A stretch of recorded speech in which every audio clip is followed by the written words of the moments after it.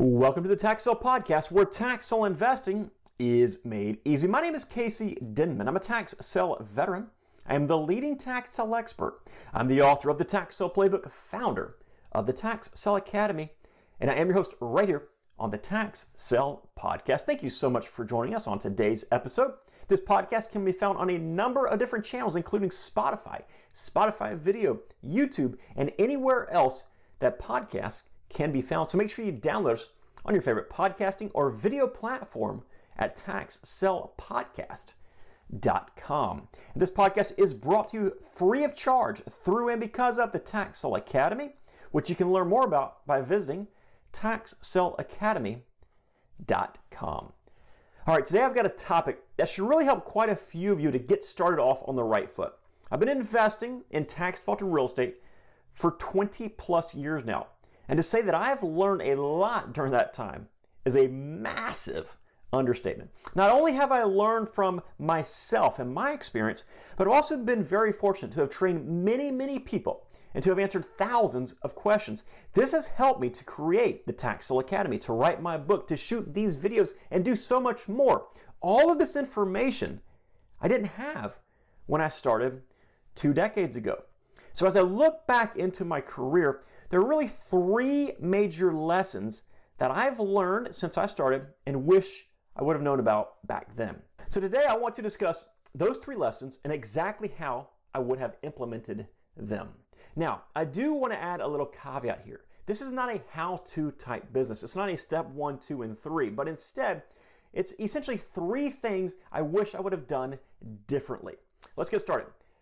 Number 1, I wish I would have expanded much faster. I always share this story, but when I first started in this business, I started in my home county. I started in the area that I grew up in, the area that I lived in. And I cherry-picked the best properties for my specific objectives. And if I'm humble about it, I did pretty darn well with those properties and with that strategy. Like really good for somebody in their late teens. The problem was there was one auction per month and only a few properties on that auction list met my criteria. So my income was permanently capped. And that stung pretty hard because all I knew was that one strategy in this one area. That's the only thing that I knew how to do. And it was doing quite well, but again, I had plateaued. I could not get over that hump. And the thing was, I did not know a single thing about any other areas. But I decided it was a pretty good time to learn if I wanted my income to grow. I eventually expanded into another county, a neighboring county, and then another county, and another county. And the truth is, I didn't do quite as well in those counties right away, but I did keep cherry picking the best properties for me based on my strategy at that time. And I realized that I was doing better. My income started to increase again. Eventually, I made the decision to go out of state. I remember the first out of state auction that I went to. It was like a light bulb went off telling me, you have made the right decision to expand. Then I went to another state and another state. It became pretty apparent that the same thing I was doing to make decent money in my home county could be multiplied many times over. In fact, I actually ended up doing much better in a lot of markets that are out of state compared to my home county. Not only was I cherry picking the best properties at this time, but I was also cherry picking the best properties in the cherry picked best markets for me. Unreal, right? It was a phenomenal realization that, hey, this expansion thing works pretty well. Listen, there are 3,000 different markets with millions of different properties each year that have tax liens or tax deeds issued against them. If the market that you are in is not working or you are capped, expand. For so long, I was focused on investing in just one market, the market that I was familiar with. But why was I familiar with it? Because I grew up there, because I studied it, because I analyzed it. Now, I can't change where I grew up, but I can certainly change what I knew about another area. I could analyze it. I could study it. I could learn about it. I'd handcuffed myself to one market for so long simply because I didn't want to take the time to learn about any other markets. But once I dove in, once I started to take the time to learn about those markets, to analyze other markets, that's when my business began to grow more rapid than I ever thought it could. Lesson number 2, it's a numbers game. This kind of coincides with the first lesson, but the fact of the matter is, the more properties you see auctioned off, the higher your chances are of success. Far too many people, including myself when I was starting out, expect to win a large percentage of the properties that they are interested in. So they'll research a few properties, and then they'll be disappointed when they are not able to purchase anything. That is usually when I hear negative comments about this business. It wasn't until I expanded out of state until I began to realize this. And even though I had expanded to multiple markets, it still never really dawned on me until one month when I attended something like an auction every single day during the week. And I promise you, my income went up dramatically. I would drive from one auction to the next. You know, typically most people will attend an auction, maybe 2 auctions a month, with say 30 properties at each one of these auctions. That's around 700, 720 properties every year that they see auction off. Now, if you go to an auction every single day of the week, Monday through Friday, using that same 30 properties per auction figure, you're going to see close to 8,000 properties get auctioned off. That's a 10 times difference. Now, obviously, that doesn't mean you'll buy 10 times as many properties, but maybe your investments become much more lucrative on a per property basis. There are countless ways to look at it. And yes, I do realize that attending an auction every single day during the week is a little bit on the extreme side. But anytime there's competition in the marketplace for something, you must consider that's a bit of a numbers game. Simply by seeing more properties get sold than the average investor, I've seen significantly more success than the average investor. Now, I've got a lot of pretty cool videos over on YouTube about a $20 house, a 1-cent property. I got one that's titled The Best Day of My Tax Sale Life, where I walk you through countless properties I've purchased for under $100 each that particular day. And I've got hundreds of other examples just like those.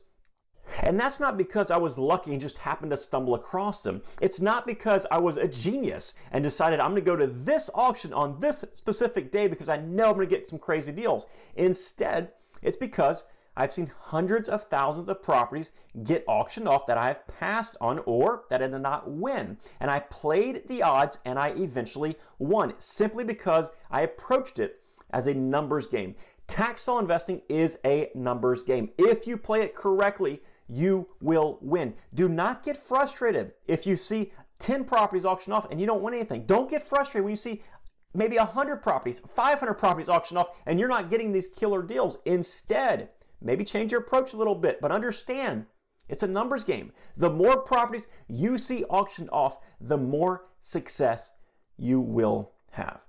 Number 3, do it your way. Like so many people, I got into the investment space with the intention that I will simply copy everybody else that I thought was successful.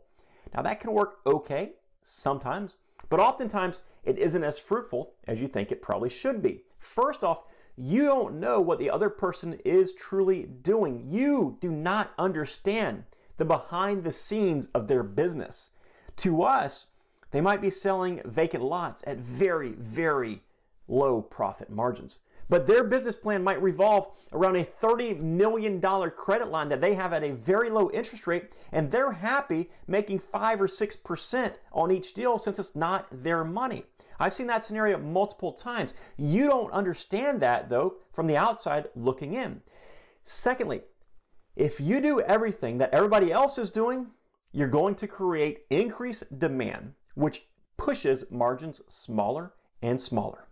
It becomes a race to the bottom. Who will do it the cheapest? Oftentimes, the person that does it the cheapest ends up going out of business. In real estate, doing the same thing everybody else is doing won't get you the same results. It'll actually get you worse results most of the time. So instead, learn from the other people and focus on putting your own little spin on it. Maybe that spin is as simple as finding an area where there's not a whole lot of competition. They do exist. In my case, I'd travel from state to state buying properties. I would market those same properties online, often selling them through my email lists, and then I would handle the closings in-house.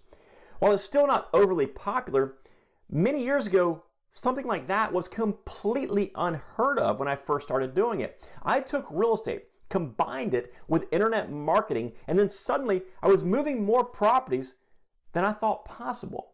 And I did it with relative ease. Now, I'm not saying that's what you must or even should do, but that's what worked for me. Now, don't go so crazy with it that it doesn't make sense. Buying a dilapidated lighthouse might not be the best idea in the world, no matter how intriguing it seems. So prove your concept. Once it works, start to double down and then take advantage of it as much as you possibly can. Find your own niche. And the moment you find one that's profitable, leverage it as much as you possibly can for as long as you can, while also looking at alternatives that you can move towards in the future. Listen, I really hope that you take these lessons that I wish I would have known about and apply them to your tax sale business right now. Hopefully, they provide just a little bit of help getting your tax sale business off on the right foot.